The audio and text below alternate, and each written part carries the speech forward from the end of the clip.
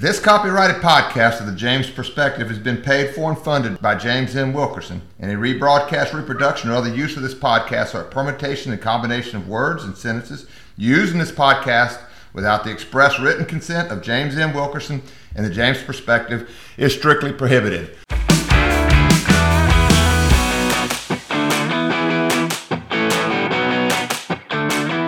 all you groovy guys and gals, and welcome to Conspiracy Friday. Good morning, guys. How we doing? Good morning. Well, we're doing great today. We got Sarah. Sarah had to drive in all the way from Jonesboro, a long distance drive this morning. Yes. It was actually kind of pleasant. I didn't mind it. Like back whenever I lived in New Orleans, I had a long drive to get to work, and it was always really pleasant. So, Good. Yeah, you listen to music, you yell at other drivers. It's just a nice little way to wake up in the morning. And Charlotte had we opened up a brand new box of PJ's, was it French roast. French roast. We opened it A up. very good blend. And she has been in a good mood ever since then. Well, that's what happens. Yes. If you want to be in a good mood, start your day with some PJ's coffee, especially from Hot, which hers is from. Mine is from Houghton. Okay, so you play the Beatles song backwards and it says, Paul is dead man, miss him. Yes, that is it. That was actually a very good recreation of it too. So, I guess you brought up the topic. Then, Yeah. that was it. Way to go, James. Paul is dead, man. Miss him. So on February, I don't know what date it was. So just don't. February. February? It was in February. February 1967. The world changed forever when it was revealed that Paul McCartney was not dead. But by putting that out there, basically they were saying Paul McCartney's dead. It was just bringing. Should we outline the theory? No. Okay. No, we're finding out for the first time that we should be concerned about the situation that Paul McCartney died in a car accident. Really? Yes. So it came out in the Beatles monthly book, and a little section of it said false rumor, and it was a really weird snippet of an alleged rumor that Paul McCartney died. And so that was the first time I think that attention was brought to this being an issue. And anyway, I guess so that's what today is about, is what happened to Paul McCartney in 1966 and why did the Beatles cover it up? Okay. Yes. I can November 9th, 1966. Sorry. No, I just got to figure out why yours is so loud today. You're 3, right? I am 3. All right. Excellent. So yeah, I'm not the walrus. I'm number 3. yeah, so I guess we can start with what we're pretty sure happened, like almost certain. In 1966, what was it? It was November 9th. For some reason I thought it was November 9th, yeah. Okay. November 9th, 1966, Paul McCartney was recording with the other Beatles. And if you don't know the Beatles, they're a popular band that came from Liverpool. Their first album was released in 1963, and it shook the world. And so, and unfortunately, the end of the band is kind of tarnished with the invasion. I would call it an invasion of Yoko Ono. Or the cancer, as some people might put it. That's a good way of putting it. Yeah. But really, what we don't know is that there were problems well before then, and that that very sad night in 1966, Paul McCartney took off in a rage and died in a car accident. Some people say he was decapitated. I think they're just being crazy. I think it was just a normal Just a normal little wreck. Yeah, a normal wreck, if there was a wreck. If there wasn't a wreck, then fairies were involved. We can get into that later. But those are the two options. Well, I understand that the guy that George, whatever his name is, that was original produced him. What was his name? I don't know. Remember his name was George something. Yeah. He was a fairy. A fairy? No, he's saying that he Is that a reference to sexual lifestyle? Yes, he enjoyed the company of men. He enjoyed the company of men. Not that there's anything wrong with that. But At least according to the movie I saw. Yeah. So so he dies, and then I guess the reason what we're trying to figure out now is why they covered it up, and and why it was revealed to us in certain ways. Okay. Yes. So do y'all know anything about this? I'm assuming that you do. Like, as far as, whenever you're growing up, did you hear rumors? That's what I'm asking. Oh, absolutely. The rumor was he was dead. Yeah. Yes. Do you know why? I don't remember why. I do remember, though, that the Beatles were supposedly sending out signals, too, that he was dead. Okay. In other words, the reason that the music's starting to suck is because he's dead and his solo. The music got better because the imposter wrote Hey Jude and Blackbird. Well, they obviously they had to replace him with somebody who knew what they were doing. Okay. Yeah, they got somebody very talented. Presumably somebody who should have been the fourth one. But yeah, I was just trying to feel out what y'all's thoughts were on it at the time. Oh, and my thoughts were at the time in '66. Mm-hmm. I was in the first grade. Yeah. Now, but let me say this: it was a big enough rumor that I heard it. Yeah. My sister was in junior high; she was talking about it. Oh.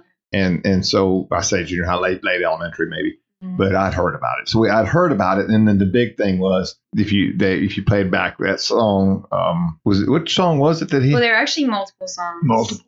Yeah. So you've got Strawberry Fields. Yeah. Name them, and I'll tell you which one. Okay, just 1 second. There's quite a few, so it's going to take her a little bit. Yeah. There's a few songs. They use a lot of songs for a lot of things. The Strawberry Fields, Revolution 9, where he says number 9, and then I'm So Tired. Those are the main ones. That's the one. Yeah. At the end of I'm So Tired, yes. It says something you can't understand, but if you play it backwards, it's clear. It says Paul McCartney. Paul is dead, man. Dig him. Paul is dead, man. Miss him. Now, my dad said, who plays records backwards? A lot of people. A lot of people. Well, the Beatles were the first to use backwards sounds in their albums to make it sound like a certain thing. They pioneered that whole issue. Yeah. So, Strawberry Fields Forever, that one was really creepy. Okay. So, Strawberry Fields is the one that was really creepy because it was the final words where Lennon says something, and whenever you play it backwards, it turns into I Buried Paul. But then they tried to re-record the song later and make it sound like cranberry sauce instead. But whenever you actually listen to it, it's like that definitely seems like it says I Buried Paul. And then Revolution number 9, you have again Lennon saying number 9, and it sounds like it says turn me on, dead man, and There's so much crap in that one. Yeah, but it's very, I don't know, again, it's how clear it is whenever he says those things. But yeah, so it's a symbolism that led to all of this, and people ran wild. In late September 1969, the Beatles released the album Abbey Road as they were in the process of disbanding. Okay, it starts before that. So it starts with Sgt. Pepper's Lonely Hearts Club Band, where everything in the album, like cover and art, screamed that Paul McCartney, like something weird was going on with Paul McCartney, and it really looked like some kind of excited funeral procession. It looked like if you look at the cover, you could construe it as a funeral. Gotcha. Yes. And Paul McCartney was dressed slightly different, and hands were over his head often because that album had basically a magazine in it that had all sorts of different things.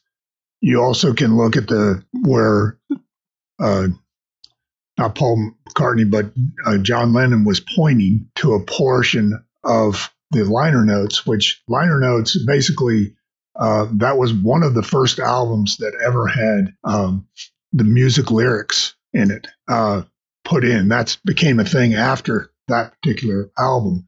And On the inner album cover, you had those. yes, and on one of them, he's pointing to Dead Man.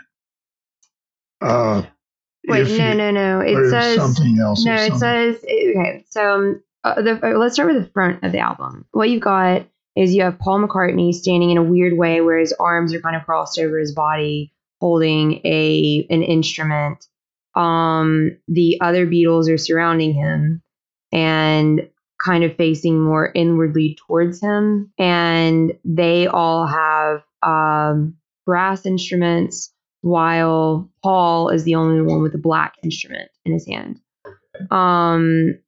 So that was the first. It was kind of like a weird looking pose, and he did look very different from them. Like they're all wearing warm colors, and he's wearing a cool color. Like they're in like orange and pink and yellow, and he's wearing a very obvious blue. So that's one of them, like in the front.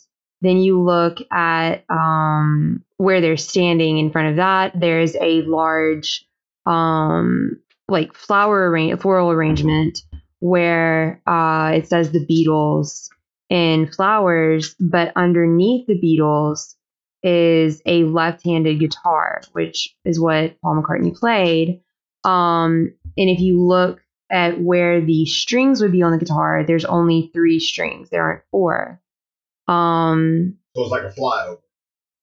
What? In the military, when a pilot dies, they have a formation, and it's clear one plane is missing. There's 4 strings there. One of the strings is missing. Yes.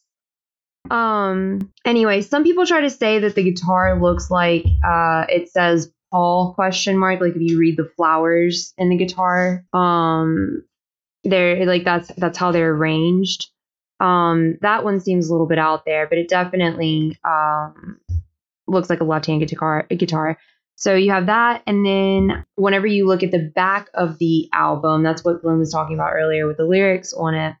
All of the Beatles are facing forward except for John, I'm sorry, not John, Paul, where he's turned around. So all you see is the back of his head.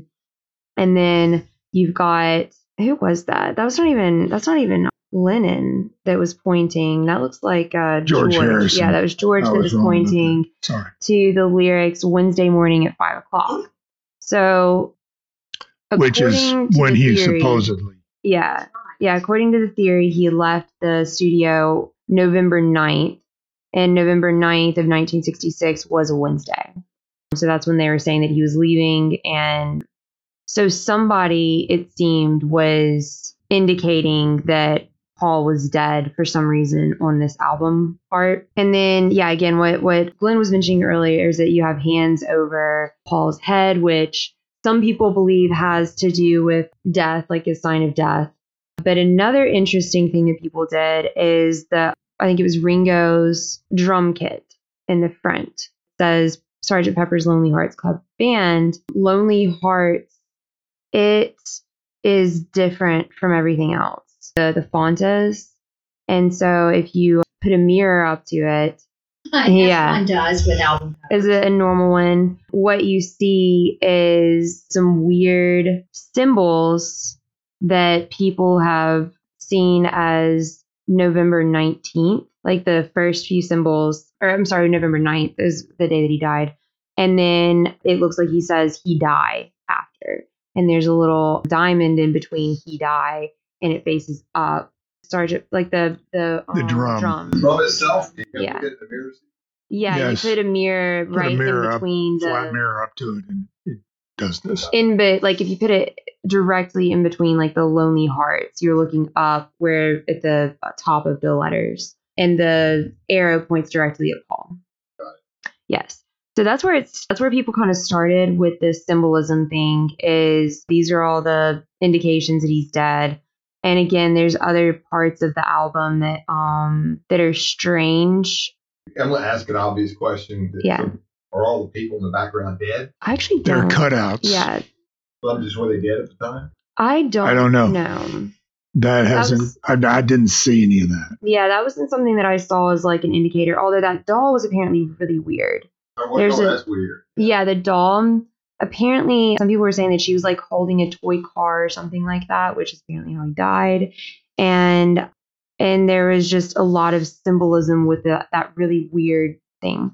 So people have tried to debunk this album by saying that there were several different poses taken of the bandmates before the final one was chosen. But it was interesting because whenever you scroll through them, they're still weird as far as Paul goes. So one of them that I'm looking, the person I'm looking at, you've got George, Ringo, and Lennon all on one side of the drum, and then Paul standing by himself on another side. And then there's another one where George, Lennon, and Ringo are standing up, and Paul's sitting down and looking backwards. Another one again where they're standing up and he's like on his knee on the ground, Paul is, and Lennon's looking down at him. And then there's another weird one where everybody else is sitting, but George is standing up and looking down. So it kind of looks like he's in heaven looking down on the other bandmates. And it's kind of weird because in that one specifically, Ringo looks like he's kind of playing an instrument, but he looks really, I don't know, sad. So yeah, all of them were really like strange to me. And according to the truth, that was basically their goodbye album to Paul. And then later on, you have like weird things going on with albums. But what I was confused about is like the why. Like why would they either have Paul killed or cover up his death? And I think I understand why they might cover up his death. They're making so much money, but some people think they had him killed. And so the most prevalent part of this theory that I found was that it was what you said. They were just about to go stratospheric, and that there was a incredible amount of pressure. They just had a contest for a Paul McCartney lookalike that Billy Shearer won, and the presumption was they put Billy Shearer, taught him how to do a passable job. They also, at that time, had just stopped touring. So that's how they pulled this off, according to the conspiracy. I thought Billy Shears was Ringo. No, Billy Shears was not Ringo, but in some of the albums, I think it's the White Album, maybe, if you play it backwards, you hear Billy Shears is Paul. Something like that. And now also you have on Paul's jacket, it has an OPD sticker, which is that's on the Sgt. Pepper. Yeah, on the Sgt. Pepper, when he's in his uniform, he has OPD, which says in England that's pronounced dead. Officially pronounced dead, which is the same as DOA in this country. All right. Well, I'm confused on the Billy Shears thing. In the beginning of the Sgt. Pepper's Lonely Hearts Band, they have this introduction. Yes. And he goes, "I'd like to introduce to you the one and only Billy Shears." And then Ringo sings.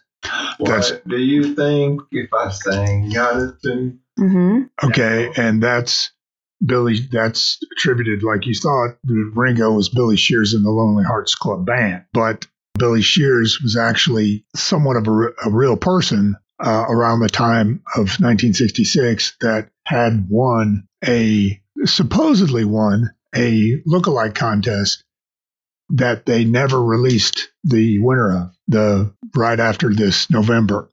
It was supposed to come out. It's supposed to, be a big fanfare. He looks like him. You put them both together, yet they never appeared together. So his name was, I think, he went by Billy Shears, and he was a musician. Okay, now do we need to go back to the car accident? What evidence do we have there was a car accident? His vehicle was in an accident around that time, and he also was apparently in a moped accident. So there were weird issues with accidents. Now, people who don't believe this say that, like, for instance, all of a sudden Paul pops up with a scar on his lip. And it's like, Paul didn't have that scar. Where did that come from? And so people who don't believe the conspiracy say that he was in a moped accident and then he got a scar on his lip and a chipped tooth from that, or like lost a tooth. And he did have this accident and he did have some surgery for it. That's what the non-believers say.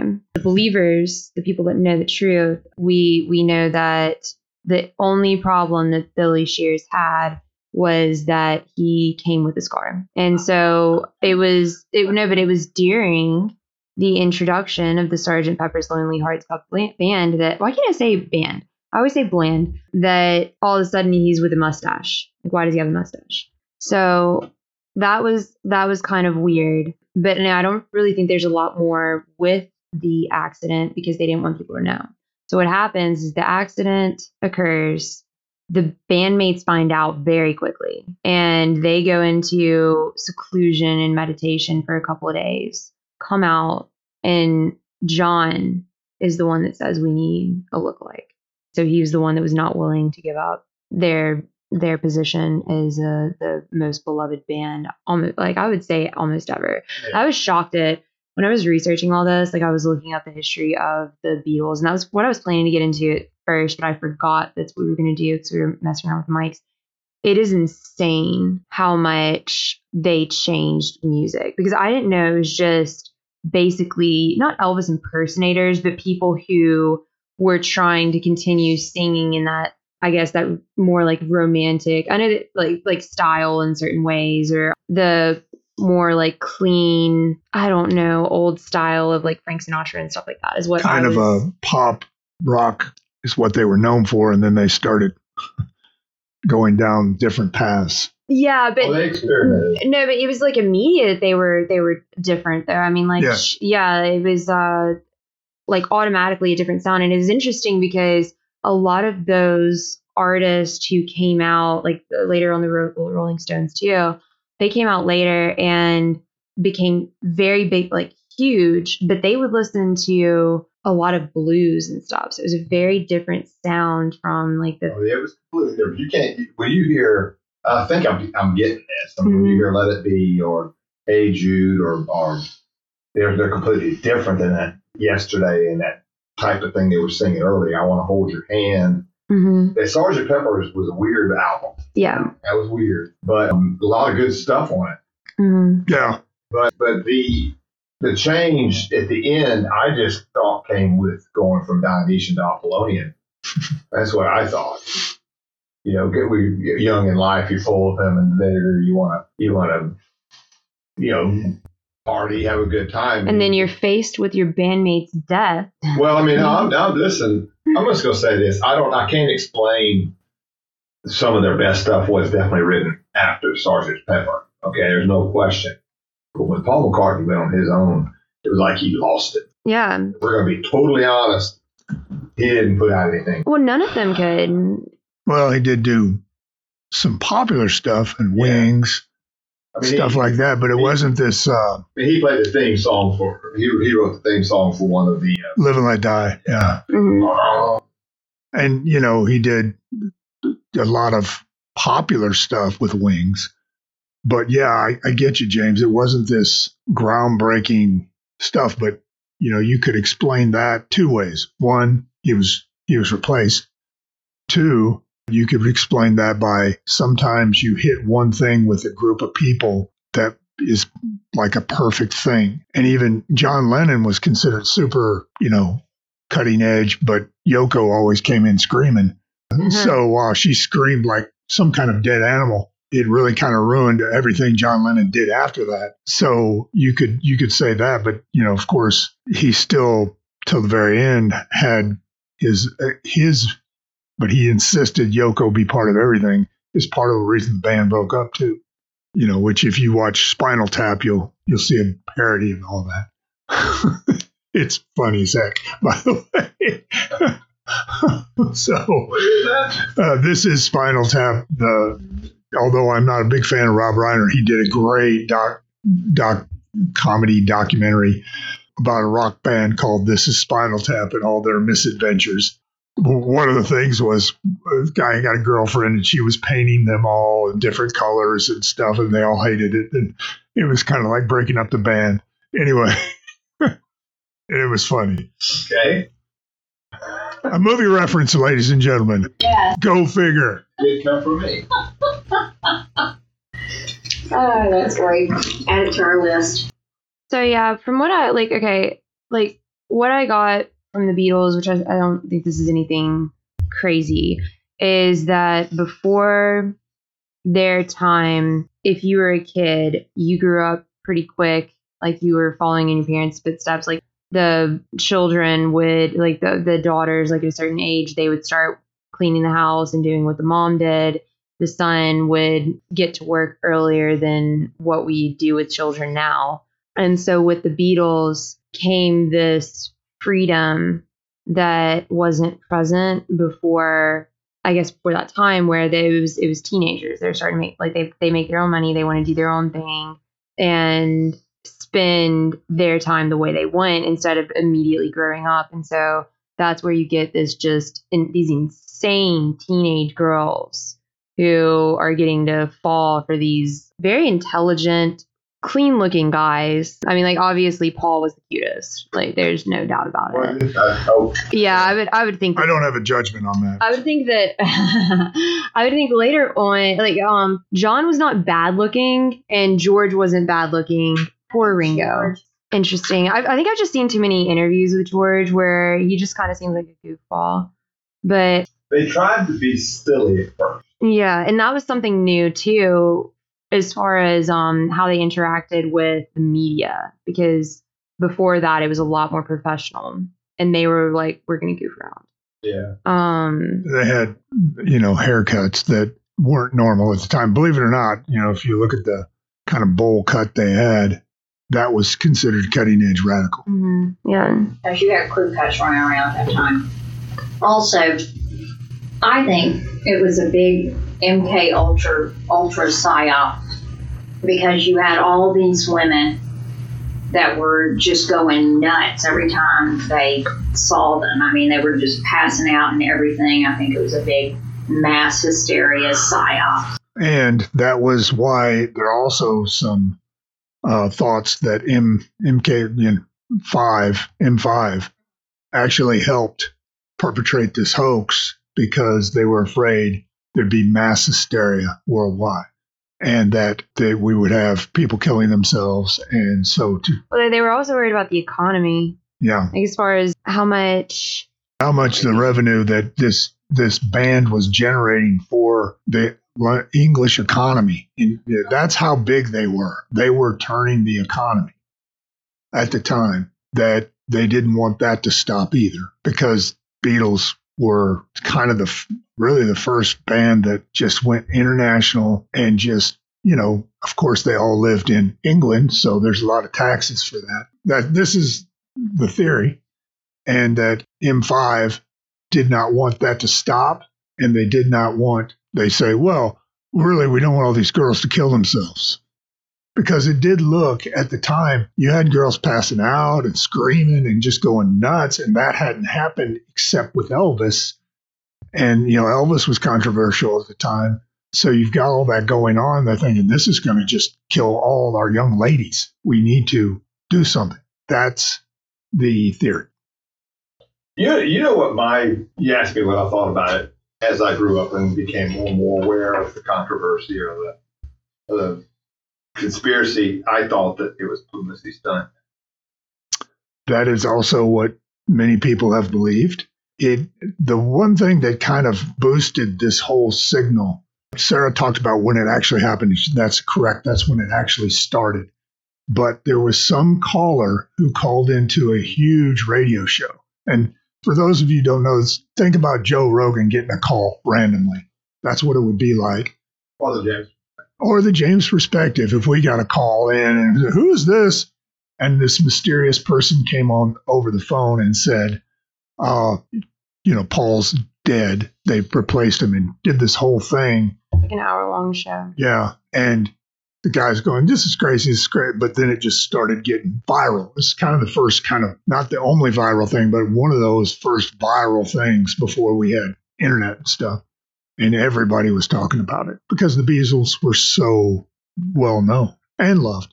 It is interesting. So does anybody have a list? If you look at the list of albums in the order, the chronological I have it. So you start with Please, Please Me. And then from there, just one second. You go to With the Beatles, Hard Day's Night, Beatles for Sale, Help, Rubber Soul, Revolver. And so that's all from 1963 to 1966. Like all of those albums. And that's 3 years with 6 albums.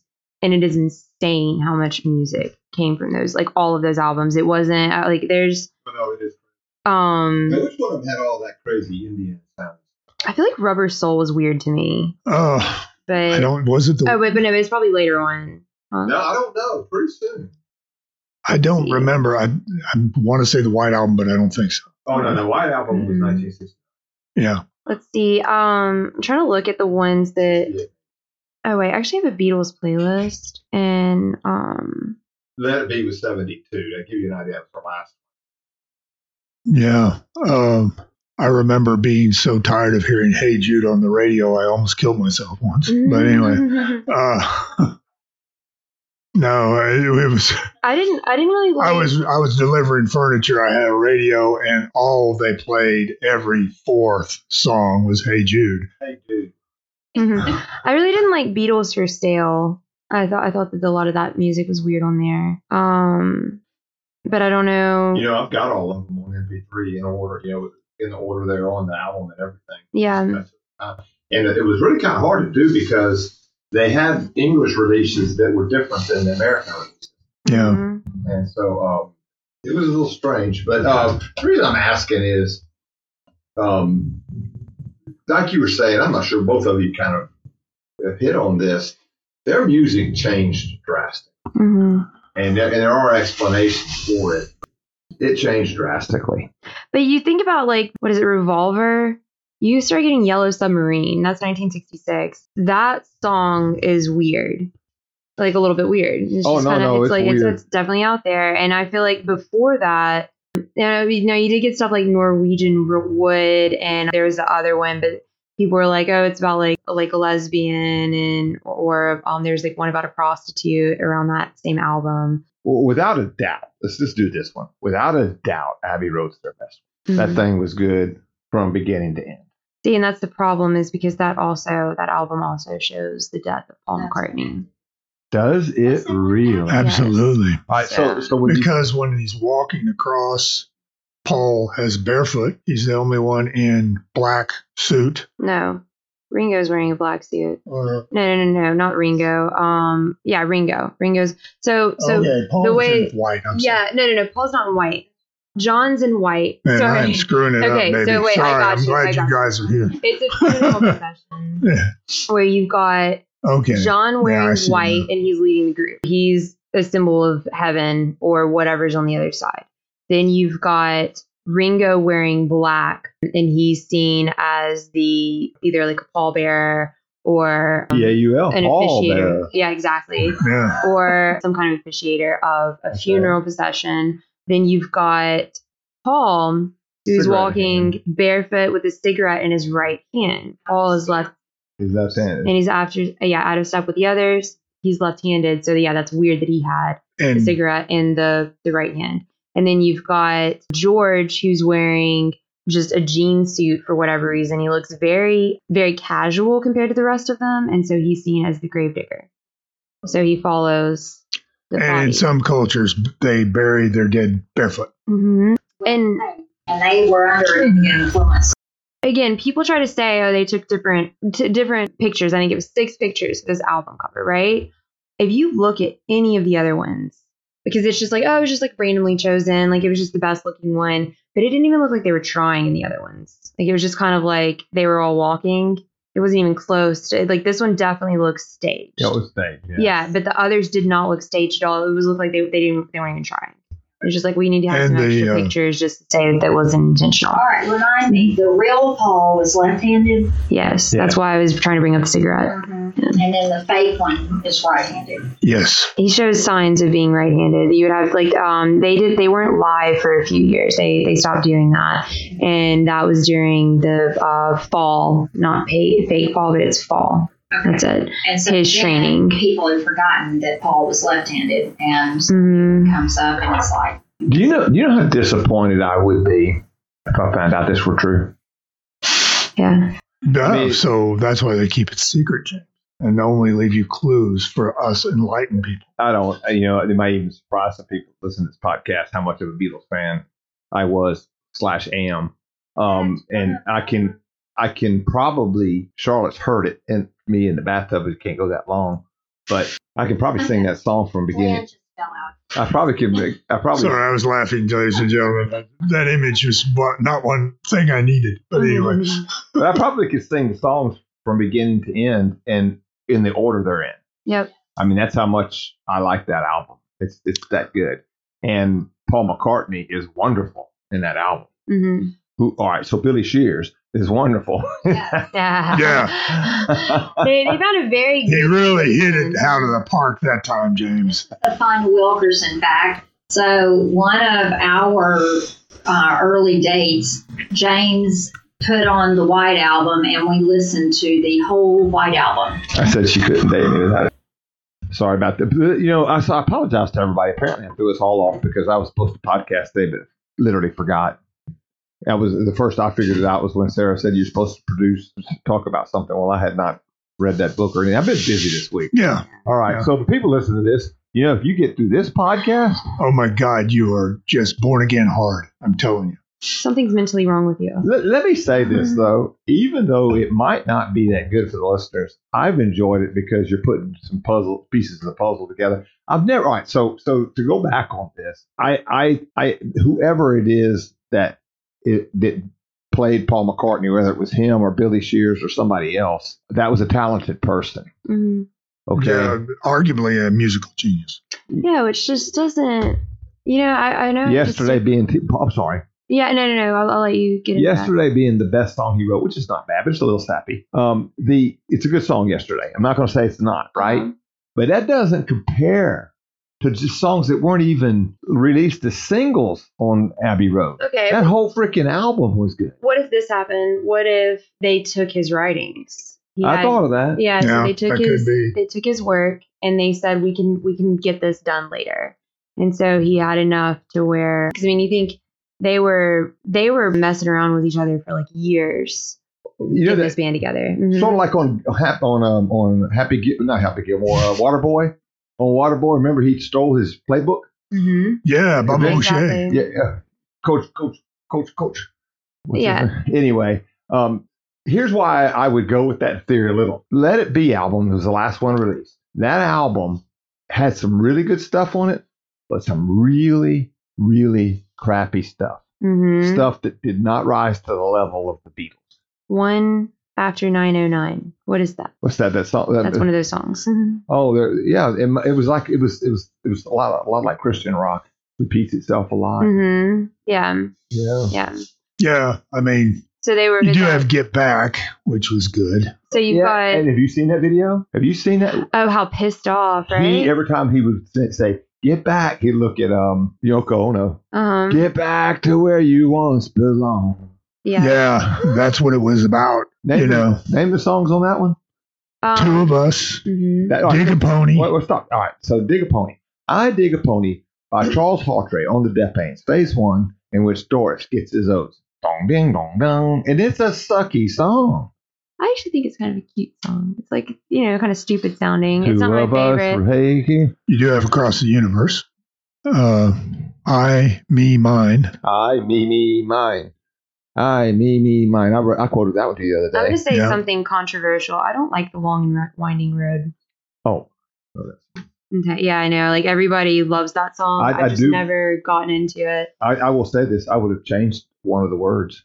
What would you- When it says, Paul is dead, you would have said, Paul McCartney is alive. Don't stop saying that about my sweet baby boy. has left a pool of tears and they say crying for the day, that's too obvious. To be pining. I think that person was pining for that day. Mm. And I would have used pining instead of crying. I tried to contact the Beatles. You did. Yeah. Well, Maggie May's on there you too. can get a Ouija board to contact Paul. Why do you not like that song? It seems really slow, like just slow, and I feel like I'm not going anywhere with it. Well, you know, Which I guess fits the long and winding road. let's just. I get you. Your generation definitely has a urgency to get through the song. I don't mind long songs though. Like, I They don't. hate the White Album where they have the 9-minute. But you think about that. You and I did not grow up fast food. We didn't. They didn't have it. It was just starting. It was becoming huge. McDonald's was becoming mega huge. See, but I like the Overture of 1812, and that's a long 12-minute song, and it I know it's classical music, It's but not. it's still. Let's go say that it's not. It's romantic. Okay. Mhm. I mean, and there's a difference. Well, they call it classical, but yeah, it's a romantic. Okay, it's romantic, but it's still like there's a lot of slow parts into it, like in it that I really enjoy. That I like. I don't know, like it's not a task to get through it, but I don't know. I haven't listened to it in a while now. I do have it on my Beatles playlist. I just saw that, but I mean, like when I think about like the rest of the Beatles songs, I'm trying to look at what I usually listen to. Oh, well, but going back to that one, it is a very slow piece. There's no doubt about that. But there's a lot of reasons I like it. First of all, there was no doubt my favorite Beatle is McCartney. Yeah. Okay, and there's no question about that. I like John Lennon, and I also like. I tell you what, he wasn't as prolific, but George Harrison. I like George Harrison. George Harrison, I think, was super underrated. Yeah, I like him. When he came out, I think it was the 80s, with a lot of songs. He kind of rebooted his career. I've got them all. And they were, in my opinion, very, very, very good. And very popular, by the way. He was my favorite Beatle for a little while there. Like I listened to them a lot in college, and I love George. He seemed to be okay playing that second role, but I mean, there was no question that was Lennon and McCartney's band. Mm-hmm. But going back to that, when even in the White Album, when they flipped their lid, okay, literally, that album is strange. Okay, yes, and there is some absolutely wonderful music on it, but it's mixed in with a bunch of weirdness. Mm-hmm. Yeah, Revolution 9 being one. That's the 8 minutes. And they sing Revolution over again, very, very slow. The first time when I think it was in Revolver. I actually like the slow version of Revolution. Yeah, I love that. I think it's cool. Yeah, yes. In fact, I do. That's the version that when I think of that song, that's the one I think of. Mm-hmm. Now, but going back to now, Helter Skelter was weird. That was a weird. Yeah, that was a weird song. It's great, but it's weird. But Paul McCartney also wrote in that album.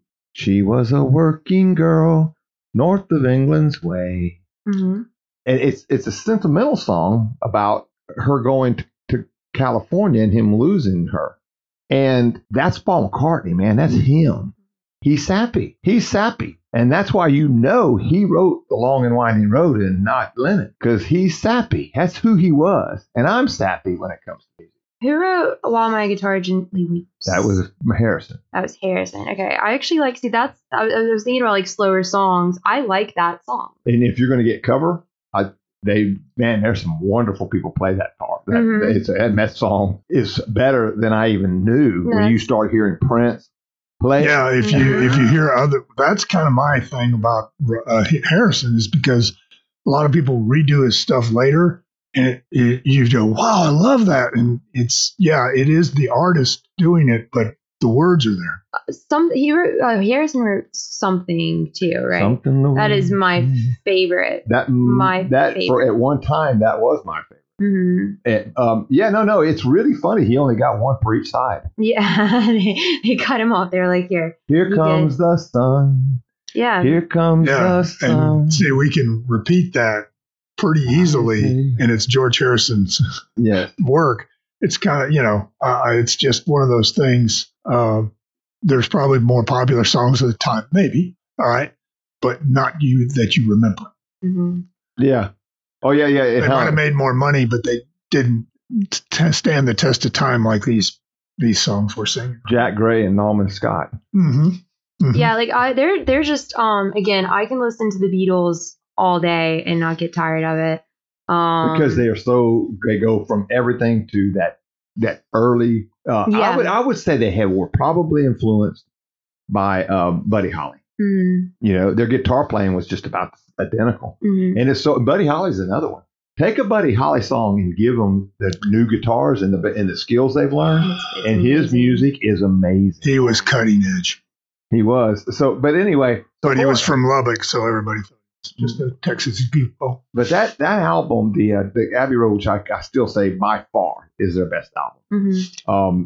Was mostly McCartney. Yeah. Now, that, oh, darling. Yeah. I read about that because I couldn't tell who was singing it. Uh-huh.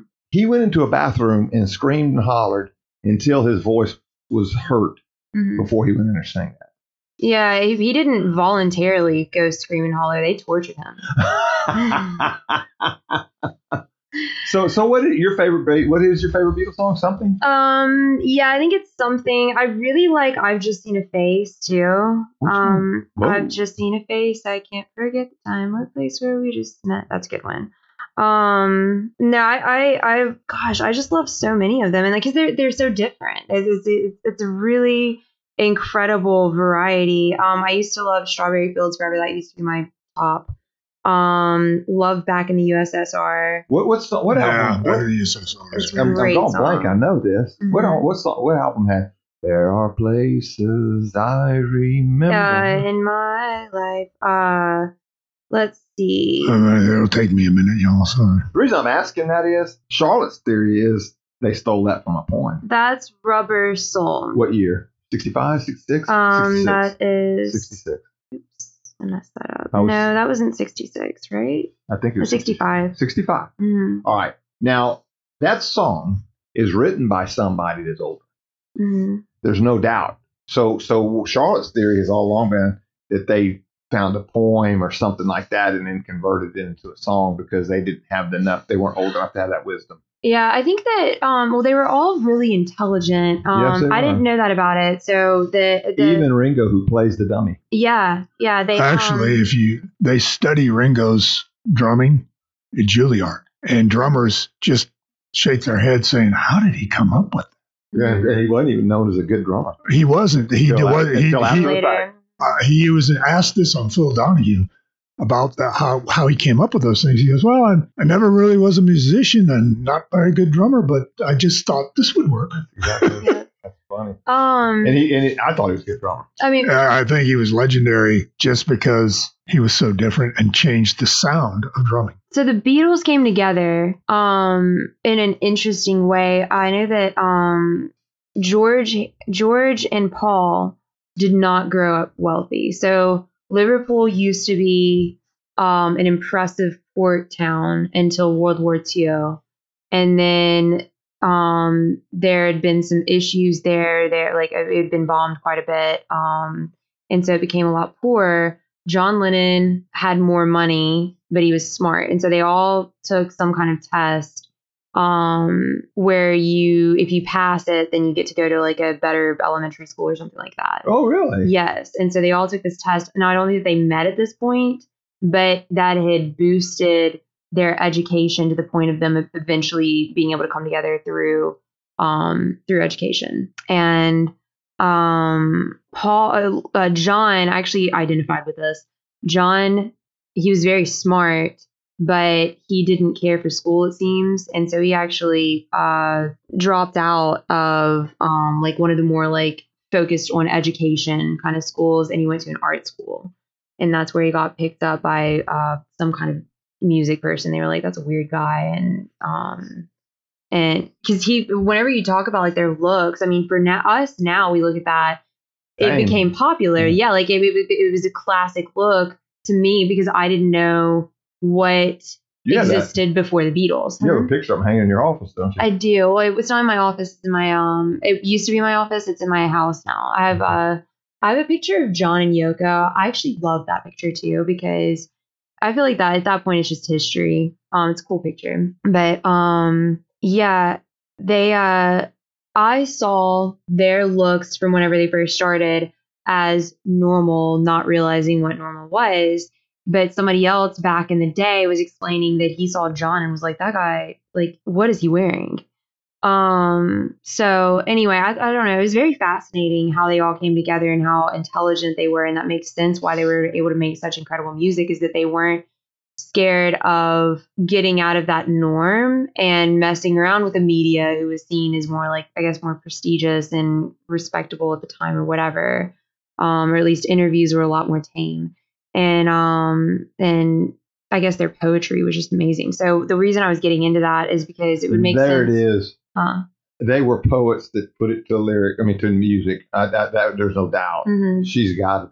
It was poems. Yeah. So that's whenever you talk about In My Life, I'm thinking about like they probably would have enjoyed reading it and getting into. I got you. Like Yeah. I get you. There's nothing wrong with what they did. Mm-hmm. I think you should be able to. In that movie Mozart, he talks about, I did some variations off of Salier's music. Mm-hmm. That was encouraged. You were.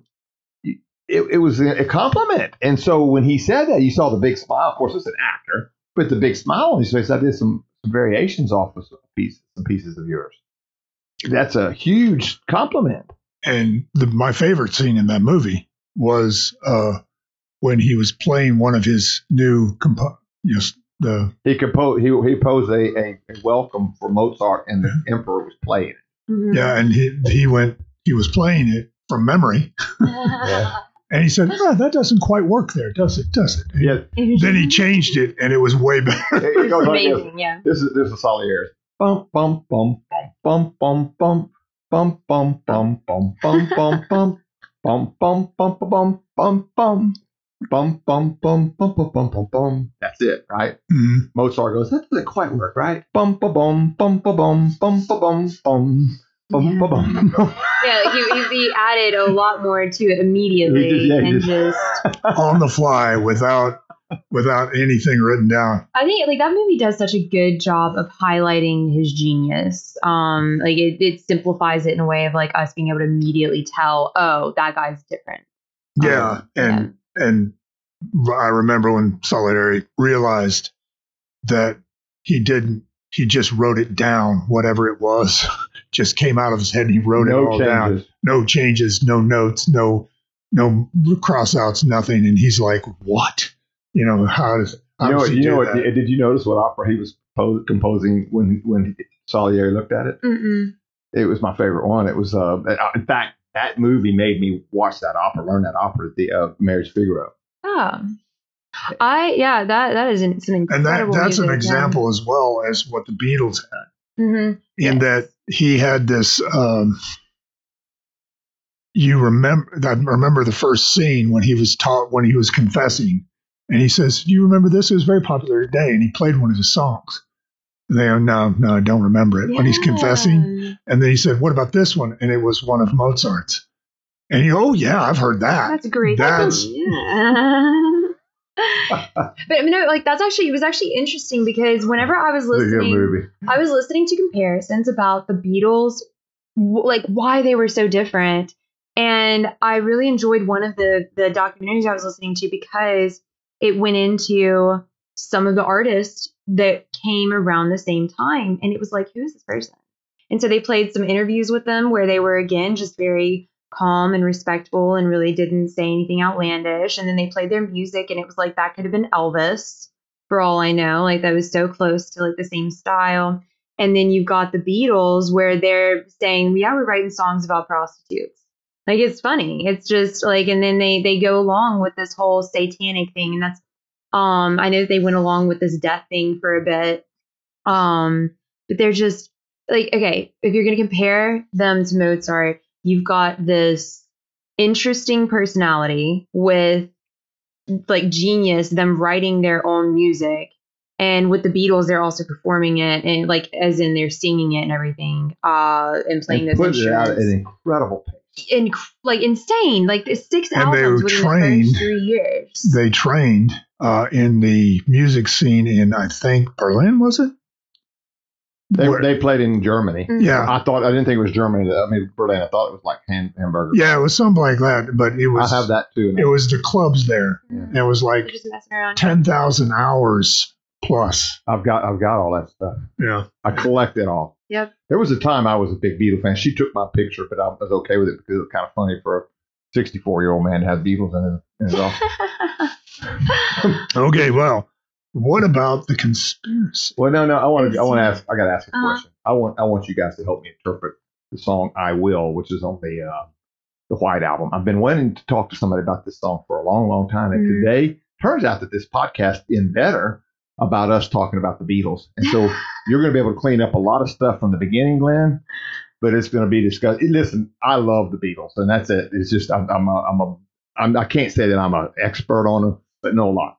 But in that song, "I Will," it says, "Who knows how long I've loved you? You know I love you still. Will I wait a lonely lifetime? If you don't want me to, I will." And then it goes later, and it says, "If I ever saw you, I didn't catch your name. Sing it loud so I can hear you. Make it easy to be near you. For the things you do endear you to me. You know they will." He hadn't met this person yet? Is this somebody he dreams of? Who? What's he talking about? Sorry, I'm trying to look up the. I don't have the memory of that song like you do. For yeah, that's weird. For if I ever saw you, I didn't catch your name, but it never really mattered. I will always feel the same. It looks like a missed opportunity. And when at last I find you. Yeah, when at last I find you. But I want to say that at the beginning he goes, "If I ever saw you, I didn't catch your name. Make it loud so I could hear you. Make it easy to be near you. For the things you do endear you to me. You know I will." That wasn't exactly it, but that was close. It's when at last I find you, your song will fill the air. Sing it loud so I can hear you. Make it easy to be near you. So I think that's a situation. I'm going to go into a horrible song. James Blunt wrote "You're Beautiful." And it's about a missed opportunity where he saw a girl and was drawn to her, but then he realized that it was a situation where it just Not gonna work. too fleeting. No, it was a fleeting moment. Okay, this is what I would say. Mm-hmm. I could say that about the time before Charlotte. I believed that there was a girl out there. I believed that with all my heart, that I would find that right. I mean, I'm weird. I know that. I like the Beatles and Mozart. I'm weird. I know that, and I can tell you how the Peloponnesian island, was formed. I got this weirdness in me, right? I know that. I think the first two weren't Not weird, a guy you want to but the third confront one in Trivial was Pursuit, weird. ladies and gentlemen. Yeah. Okay. The first two were not weird. Well, but that was our great parents. Yeah. We wouldn't be here if it weren't for those people. That's anyway, true. so and our civilization, Greeks developed Western civilization. But anyway, the long and short of it doesn't matter. I found this. Here's one of the very first conversations we had. We were riding around the car, and Charlotte asked me if I told her I liked Mozart, and she said, "Well, do you like the 21st Piano Concerto?" I said, "No, it sucks." And she goes, "What are you talking about?" And I said, I don't like that song. I don't like that piece. And she goes, "Who was playing it?" And I said, "Ferrani and Teicher." She said, "Gross." Now, okay. Immediately. Think about that, ladies and I gentlemen. had my woman. That's gosh. What a duo. Like, we always ask why y'all got together. It just doesn't Now make we sense know. as far as personalities or anything. Like, really. And then you get down to it, and it's y'all wanted to go visit a graveyard. Yeah. And you Ironically, my son proposed to his now wife in a graveyard. Really? Mom had Yeah. visited a graveyard. I didn't propose earlier. to her there. Well, my son did. So just wrap your head around that one, James. But wait, okay. So what was your point about that though? Well, my point is that I kind of looked at it like I wasn't in a rush, meaning that I'm going to bump into this person, but when it happens, I hope that you make it clear so it's not a happenstance and gone. Let's be yourself so I can know, this is the girl. Oh, I see it now. Okay, I definitely see it. So for if I ever saw you, like saying, if I if I've already bumped into you. Yes, exactly. Yeah, I didn't catch your name, but I always feel the same. So, yeah, that makes sense. Okay, so I agree. it's somebody who knows that she's out there waiting for him. Looking for your soulmate. Mm-hmm. When was that? When did that come out? That's on the White Album. That's on the White Album. Yeah. When did he meet Linda? He met Linda. Oh, man. Did he write that, I'm assuming? That's his. Okay, yeah. No way that the others could write that song. That's, because it's mushy. McCartney, the one thing I do love about him is he can make you paint a picture so clearly with so few words, really. I mean, in other words, we're analyzing this, but it's 4 stanzas, I guess you call it, or whatever, 4 series of lyrics. And that's not easy to do. And that's where the genius is, in my opinion. They met in 1967, and the White Album came out in 1968. So maybe he was just publishing it because it was like, I finally did find her. I don't know. No, I just think he writes them. Mm-hmm. But I think that's what it is. I think that's a soulmate song. That's what I've always kind of. That's the way I would interpret it. Yes. And oh man, I'm gonna go blank with names. Lithuania. She is a woman that sings with a real high voice, country singer, more bluegrass. Why am I going blank? She sings real high. She sings that song. If you look up I Will, she sings it as good as the Beatles do. So, I guess we can go back to the conspiracy, because, we've kind of, that's kind of what I wanted to do to the beginning of this, is build up the Beatles, but I forgot that that's kind of easy to do. Yeah, no, it's just so easy. But yeah, and then kind of destroy it with our beloved little boy is dead. But a more, I don't know if it's a better twist or not, but some say that he was replaced with a fairy baby. So fairy child. George Martin, that's his fairy's name. Yeah. So there's a lot of mythology. Is it mythology? What is it? They have like these weird little myths and stories back in that area, like in England and Ireland, where it's these little myths, like England and Ireland especially. Yeah, in Scotland, they've got all these creatures. Yeah, and whatever else.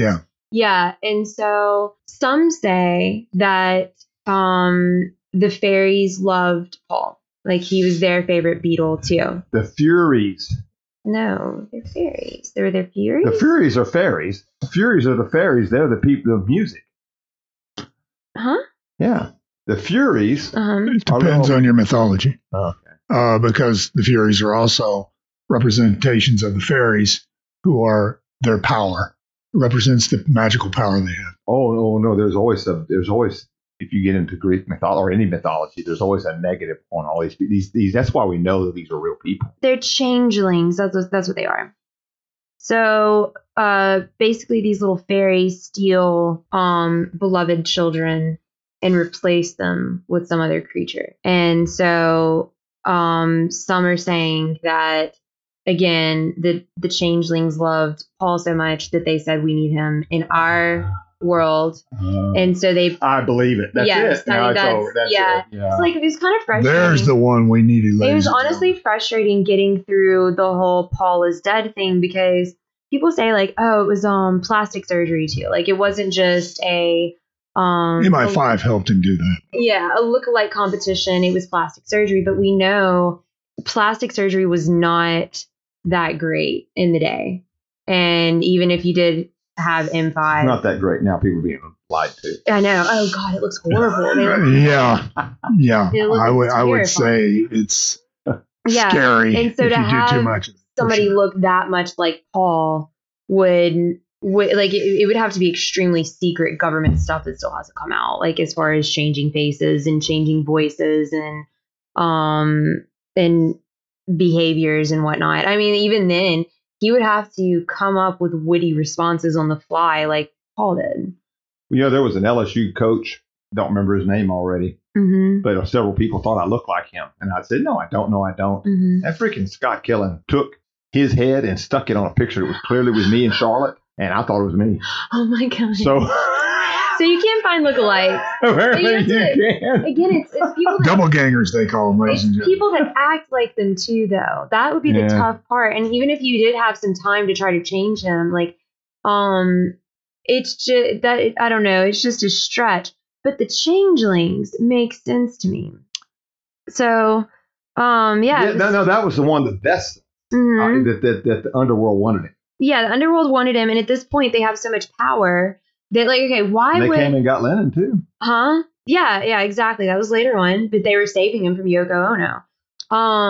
Thank the Lord. Yeah, thank goodness. We're very happy for John. I don't want him.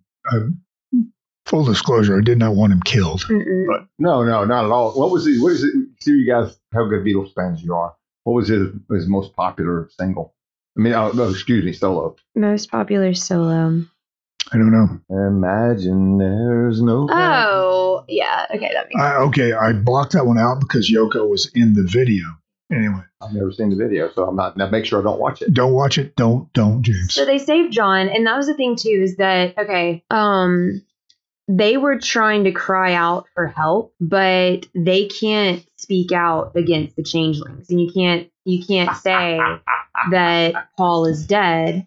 So Okay. that's You hit me with something I've never heard of the changelings. Yeah. So that's what the whole concern is Shapeshifters. that they're trying to, like, that's why whenever you look at the albums, they are really, especially that first Sgt. Pepper that comes out, it's them crying out for help, but they literally can't say anything. So after Sgt. Pepper, name them again. You just got to look after discography. Yeah. Now I've got it. So after Sgt. Pepper, you've got Magical Mystery Tour. Now that album's weird too, because what do you have? You have Paul kneeling beneath the three of them. They're all Isn't the wearing white, album next? and he's wearing black. I don't think so. Hmm? What's after that? Okay, so that was a weird thing with Magical Mystery Tour. Then you have the White Album. It is next. All right.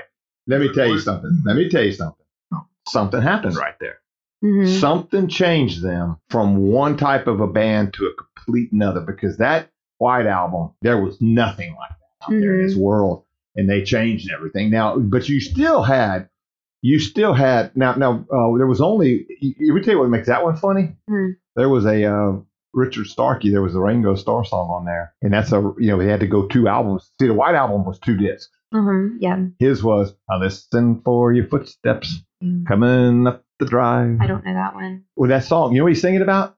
He's singing about he's jealous of his girlfriend who didn't show up for their date. She's coming to get him. She doesn't show up for his date. He's all mad, saying she's leaving him. She doesn't love him anymore. And it turns out she was in a really bad car wreck that burned her hair up. That's what that song's about. Oh my God, what a lovely tune. I will jam out to that later. You could have I've always hated those courses where they study, pop culture and stuff. But I really do believe you could study the White Album. Mm-hmm. You could. All right. So you remember another one's in there? The summer in the Black Mountain Hills out Dakota, there lives a young boy named Rocky I love Raccoon. that song. Yeah, Rocky Yeah. Raccoon's- One day that's a woman. Rocky Raccoon has 3 names. Everybody in there has 3 names. Mm-hmm. Her name was McGill, but she called herself Lil. But everyone knew her as Nancy. Oh. Everybody had 3 names. Interesting. Well, what's the point of it? I'm not smart enough. I was going to say you nailed it. I think those guys were brilliant, and sometimes they were able to think deeper than I. It took me to have 3 of you, the 2 of you, to bounce it off of to understand Will. Mm-hmm. I will. Once I started talking to you about it, then I was able to figure it out, and that's exactly what that song is. I Will is about somebody looking for their soulmate. That's really and cute. if I've met you, you need to speak up clearer because I'm missing you. Mm-hmm. Yeah. That's all that is, and it makes sense once we worked it out. Yeah. So I don't know. Maybe we need to talk about. Maybe that's what we need to do. Maybe we need, instead of a conspiracy day, let's go through the White Album. And just like each of the songs, like, okay. That would be a departure. Yeah. Glass Onion would be a trip. Yes. Yeah, it would. Can you tell I've listened to the Beatles? A little bit, maybe a little too much, but yeah. I think it was White Album that had some, because I knew that the album didn't have any like art in it, but there was again, there were some photos that like showed hands above John's head and stuff. Oh, like that. no. You get inside the inside covers. Uh-huh. There was an insert Go. It's at your house. Yeah. Pull the white cup and be careful with it. I think that is a. Yeah. That is If you have an original LP, it's original with the Apple cover. Oh, Yes, God. It wasn't Oh, capital. my gosh. It wasn't capital. Oh, you need to Anyway, preserve that in glass or something. when I tell you I was a Beatle fan, is no Not exaggeration. messing around. The look at pull that out Okay. and look at that. Mhm. There's it's candid photographs. Like you said, that's what's weird about Abbey Road is that was definitely staged. Mhm. That was Oh yeah, yeah. Like it was weird because all of the other pictures that they have were clearly like there was one picture where John's looking away. Paul's kind of just looking at his feet. He was wearing sandals at the time. And they were like, oh, he wasn't always barefoot. He was wearing sandals. So like that gets rid of that theory that he was intentional. But they were clearly just not staged. They were just the boys walking back and forth a little bit. But their legs weren't spread out. They had bent, crooked legs, stuff like that. And it was walking back and forth. But the only one that you could tell it was intentionally taken was the ultimate album cover. But yeah. Now again, this is one of those things that you almost have to be older to really understand. But I'm even willing to give up something to get something else. We Mhm. always have to make trade-offs. And digitizing music has been a good deal for us because Mhm. now we can get anything we want, anytime we want. You don't have to. There was a time if you wanted to order an album, like I wanted Ricky Lee Jones. And that call, I don't know if that you know about this. You couldn't get it. So I literally contacted, wrote a letter. You didn't have to email back then. Wrote a letter. I want this. This is before she was popular. Well, you've got that album, by the way. They sent it to me and said, we'd like you to demo music. And so I've got stuff in Sarah's house that like you wouldn't believe they sent to me. Mm-hmm. Yes. Oh my God, there's going to be people at your house. Hey, listen, they don't even have labels on them. Mm-hmm. Good gravy, you're kidding. No. Do you know how much those are worth right now? Oh my God. Yeah, I've got a Ricky Lee Jones demo. Oh, I'm sorry. Ladies and gentlemen, as a comic book collector and a collector in general, this is Did I just get rich? smashing me in the face right now. I can't imagine what he's got. They've never been played more than once. Oh my God. Anyway, sorry. Ladies and gentlemen, I'm freaking out a little bit here. I would record them on a reel and listen to them that way. Oh man. So listen now, here's the thing. Back then, it was the quality of the sound was everything. And you started seeing it getting better and better where you had to buy equipment where you could hear it. Mm-hmm. And I'll never forget when I slapped that Abbey Road on that and said, oh my God, this recording is amazing. Yeah. The recording was amazing. It was sort of like, another one that off the top's good was Fleetwood Mac's Rumors. That thing was recorded well. And the thing about these recordings off vinyl and why people have gone back to it a lot is because it's analog, not digital. It's analog to analog. We hear analog. Yeah. And you get a richer sound. Yes. More notes, things, No more. question. You could feel it in your, yeah. Yeah. And that's back in the day, you'd had on a record player and you had big speakers and it was fun. Yeah, and I don't have that equipment anymore. Even if I had it, I couldn't. That's why I won't play them. I don't want you to put them on. I don't want to play because I know though that they don't have. Back then, you went and you bought a needle for your turntable that was specially for that. Wow. Oh yeah.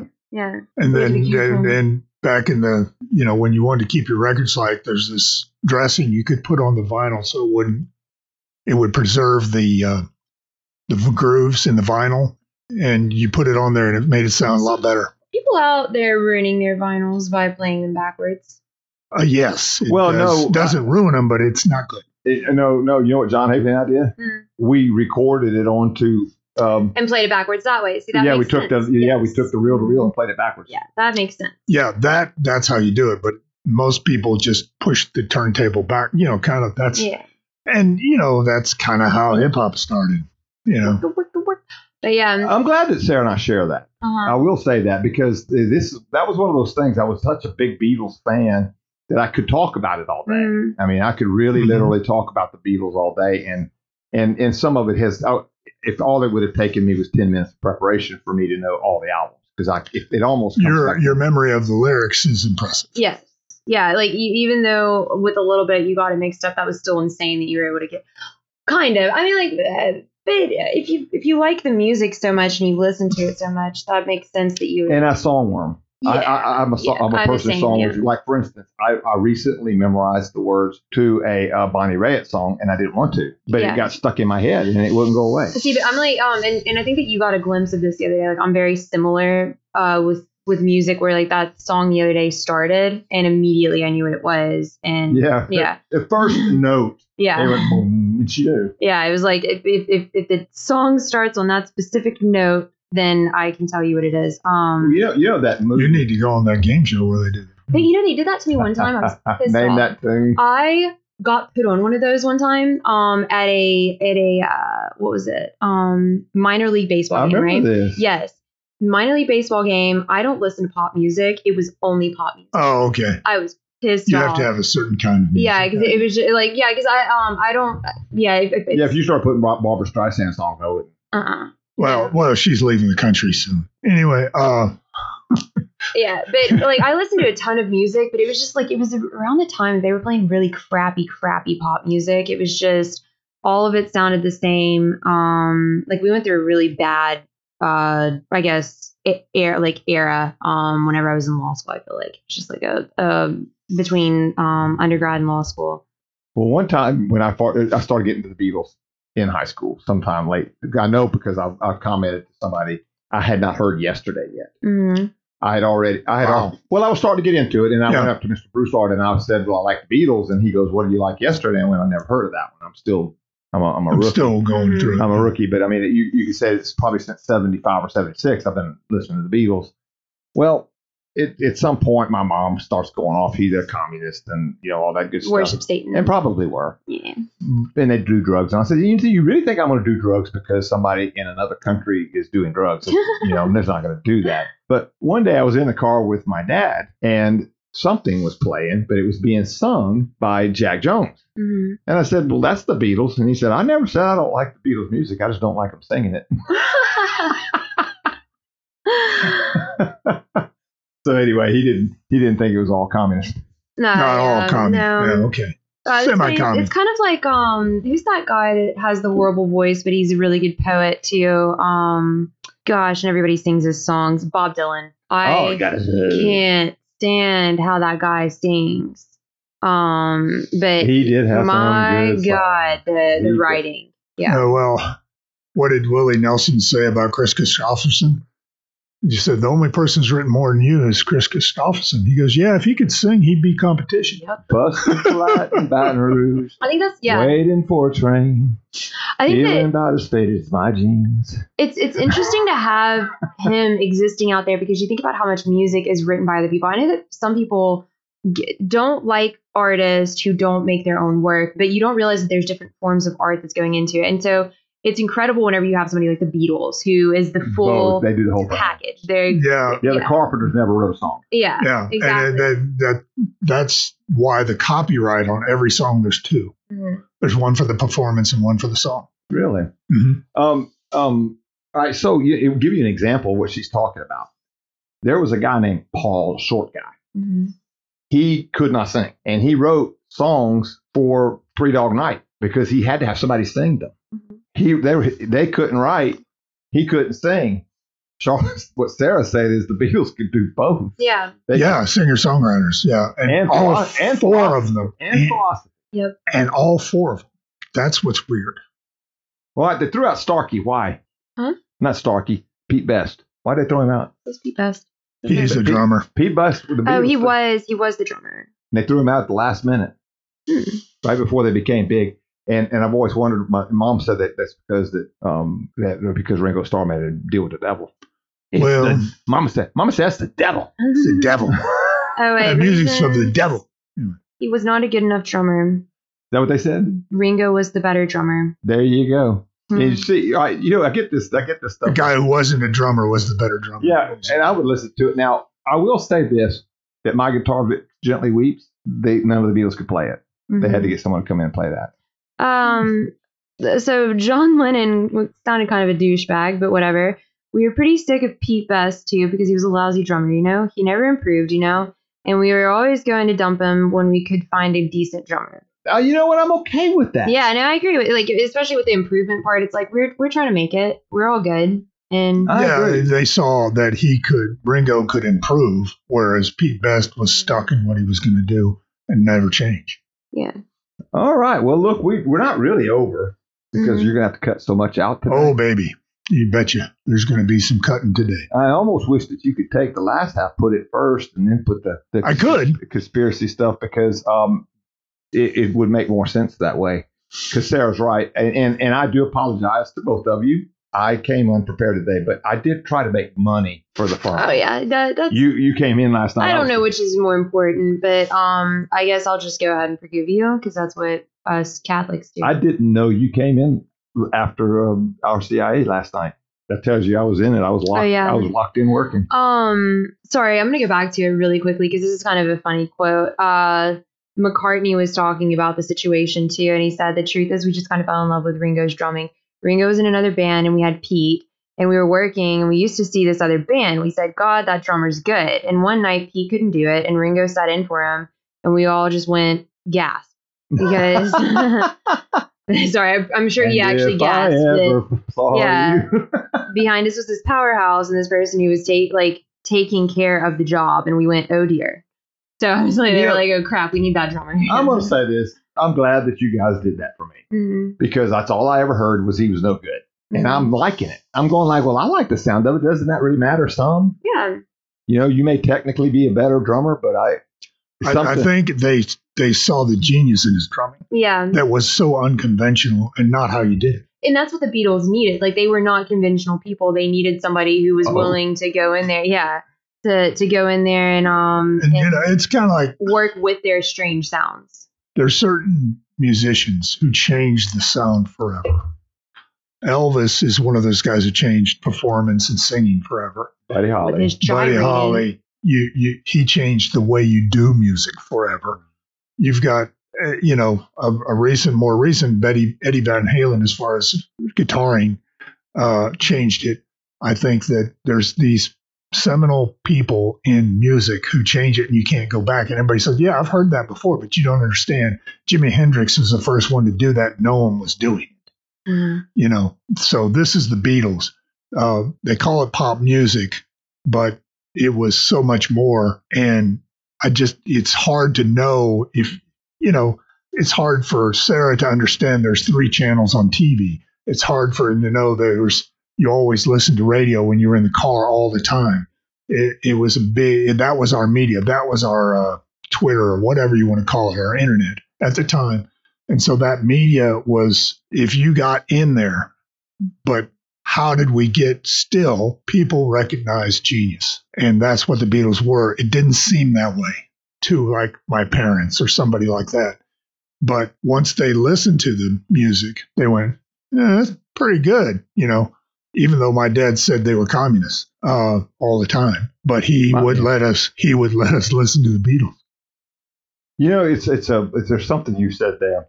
The Beatles didn't stop. I think that's what made them keep going and made them so popular. Your pop music, by definition, it's over fairly quickly for them.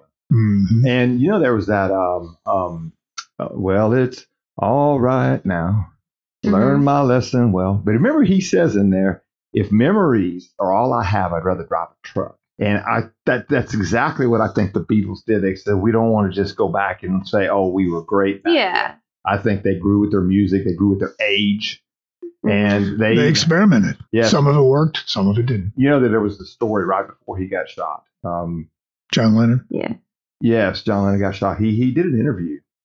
And I'll never forget, he said, Paul McCartney would try to come over and play the guitar with us to bring back the old times. And he said, I had this child that I was wanting to spend time with. I needed to spend time with my son. And I had to tell him, Paul, at least while we're rearing his child, you're going to have to go. If you want to come over and play with him, I'm good with that. Yeah, but if you're over here, we're like, it's the child that we're working with. This is my time with my child. And he sent him away. And I never was as much of a John Lennon fan. But I think in the end, he was voting Republican, which is what happens when you get older and you get in that Dionysian stage. You go, well, they're taking all my money and they're not doing anything. Right? All they know how to do is kill people and break things. And so, But I mean, That will be a T-shirt soon, ladies and gentlemen. Yeah, and you think about with John too, like he found Linda and like that had settled down on that farm or whatever for a little bit before Billy sadness. Shears, but yeah. Billy Shears. The most adorable couple, Linda McCartney and Billy Shears. Anyway, but yeah, you could tell that was changing. Who they were. Mm-hmm. Yeah, the thing I remember about John Lennon in that final interview, he said he loved New York because he was anonymous. Oh, that's philosophy on that. If you ever want to hide, go to the city. Mm. Yeah. Well, look, it ends up, I will say this, probably the worst start we've ever had for a podcast other than when Big Jim got mad and stomped off. Other than that. Which we almost did, Jay. That was rough. Yeah, that was a rough start. It was a rough start. So at least let them know, you need to hang with this because you got to see the Wilkersons argue a little bit. And I might actually do the reverse thing you talked about. Yeah, just reverse it.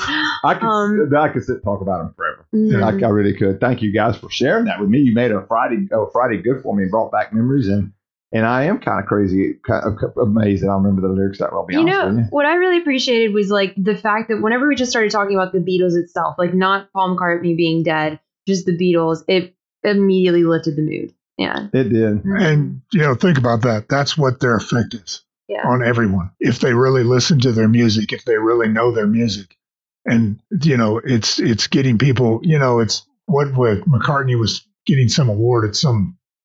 What was it? It was some kind of Grammys or something, and the Lifetime Achievement, and you had all these kids on Twitter at the time, Blue Twitter, sitting there saying, "Who's Paul McCartney?"